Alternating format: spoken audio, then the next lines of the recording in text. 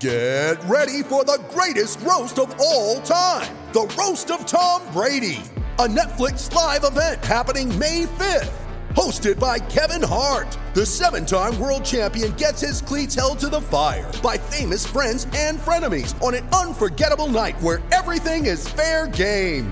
Tune in on May 5th at 5 p.m. Pacific time for the Roast of Tom Brady, live only on Netflix. Hey everybody, welcome back to yet another slightly somber episode of Wake Up with the Warriors, discussing the aftermath of Game 4 of the NBA Finals. And it was not a good game, if you are a fan of the Warriors at any rate. Potentially the final game ever played at Oracle Arena. Obviously the Warriors will be hoping that's not the case, but right now not looking particularly good moving forward.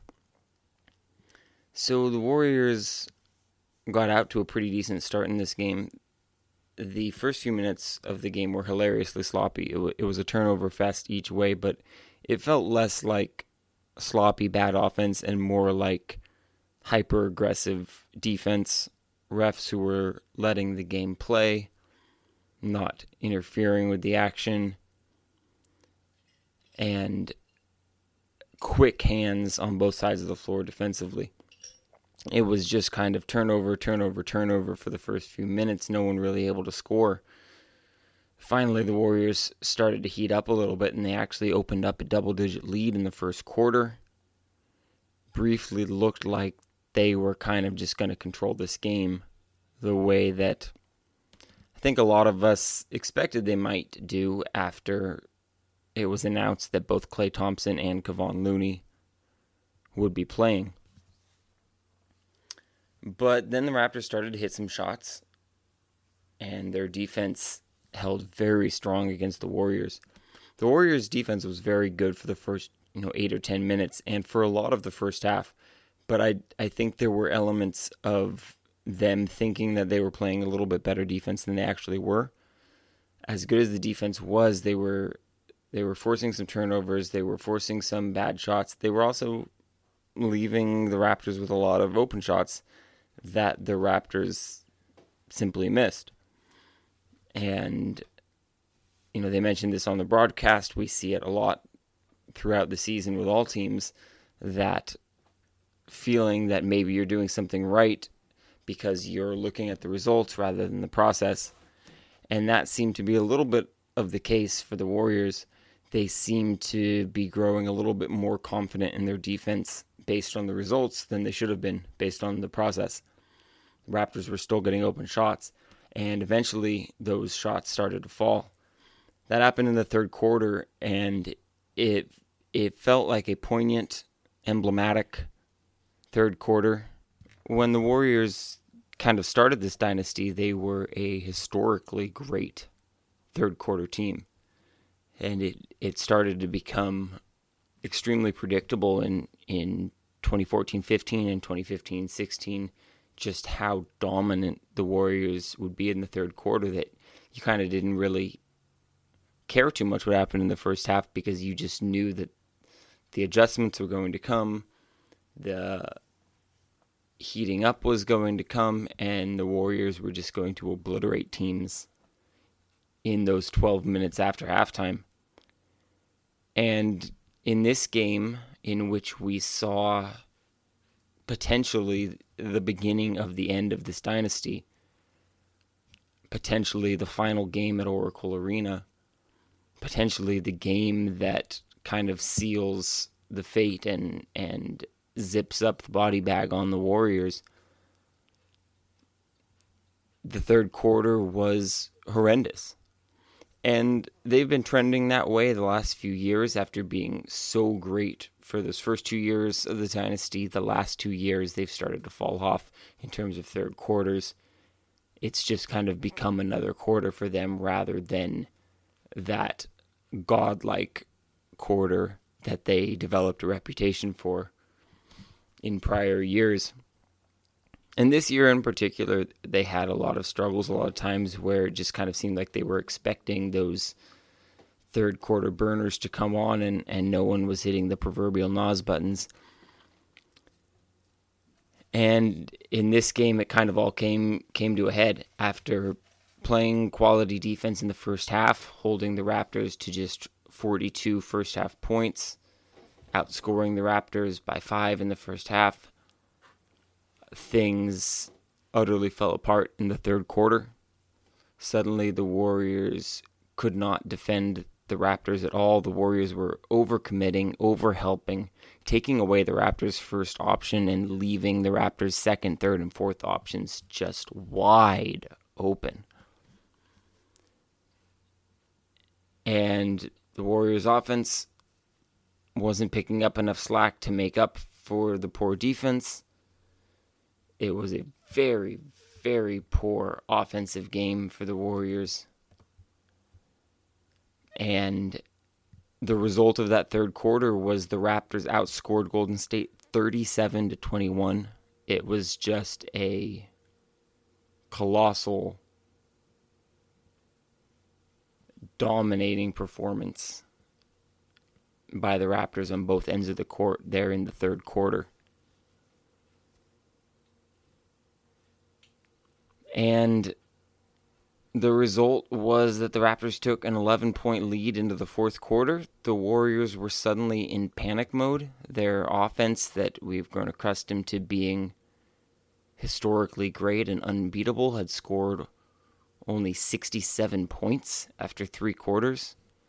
Their defense, which had been such a strong foundation of 3 championships, had not done their job.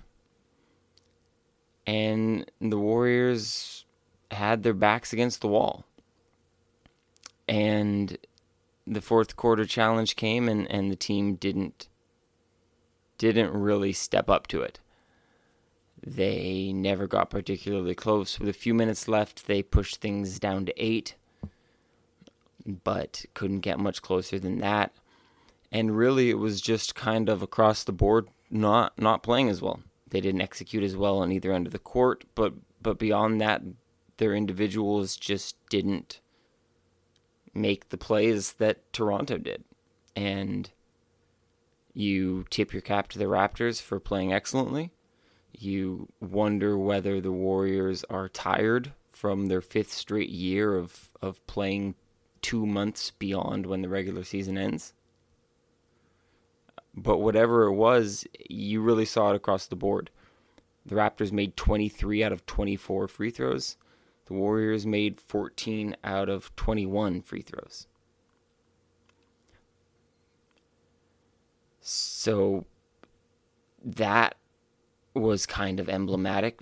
It was just a very simple part of the game, a very basic individual assignment that didn't show up there for the Warriors the way it did for Toronto. The Warriors committed 17 turnovers to just 9 for the Raptors. And the three-point shooting, while not great for Toronto, really did the Warriors in because they couldn't get it going from anyone other than Klay Thompson. Klay made 6 of 10 from deep. The rest of the team was just 2 for 17. Steph made both of those 2. He was 2 for 9. The rest of the team 0 for 8. The offense was stagnant. Toronto was doing a great job trapping Curry and recovering when Curry got the ball out of his hands. Curry never looked fully comfortable. He shot just 9 of 22 in this game. 27 points, 6 assists, 3 turnovers, 4 fouls. He didn't have a bad game, but it wasn't enough. He had to fight so hard for everything he got. Nothing came easy the way at times it felt like it came easy for the Raptors. Kawhi Leonard had just a mechanical, dominant performance. 36 points and 12 rebounds, 11 of 22 shooting, 2 assists, 4 steals, 1 block, 0 turnovers. Serge Ibaka was tremendous, 9 of 12 shooting for 20 points. Kyle Lowry played a very strong game, even though he didn't shoot the ball well. He had 7 assists and played great defense. Same with Pascal Siakam. It was just a game where if you watched it with no prior knowledge of either team, you would simply think Toronto's a better basketball team than the Warriors. And with the Warriors being this tired, being this banged up, obviously Clay isn't fully healthy, Looney isn't fully healthy, Iguodala isn't fully healthy, and Kevin Durant is not there. DeMarcus Cousins not fully healthy. That again was on display tonight. These things are not excuses at all. They're just part of the game. The Warriors have been the beneficiary of injuries. They have been a victim of injuries. That's part of how the game goes. Kawhi Leonard is playing through injuries as well. So no excuses, no justifications, but given the iterations of these teams that we're seeing on the court, if you're watching this game with no prior knowledge, you would just think comfortably that Toronto is the better basketball team. And I think through 4 games, it's just been proven that that's the case. The Raptors now lead the series 3-1 after winning this game 105-92. And 3-1 feels right. Sometimes you have those series leads where it doesn't really feel like the team winning has necessarily outplayed their opponent. Maybe it just feels like it came down to a few bounces here or there.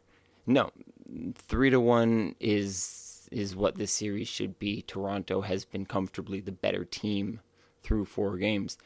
And if the Warriors want to get back on course and reverse the narratives that have plagued them ever since blowing a 3-1 lead to the Cleveland Cavaliers 3 years ago, they're going to have to really dig deep, get some superstar performances from Steph Curry, Klay Thompson, and Draymond Green, and of course hope that Kevin Durant is able to finally return after more than a month out. So they've got an uphill battle to climb. It would certainly be fitting and poetic if they were to find a way to climb it. But for now, what we're looking at is the Warriors who are on the brink of elimination and a dynasty that's on the brink of elimination. So, with that said, Game 5 will be on Monday night. It's obviously must-watch basketball with so much hanging in the balance for the Warriors, for this era of Warriors basketball, and for the future of the team. And we'll be back then.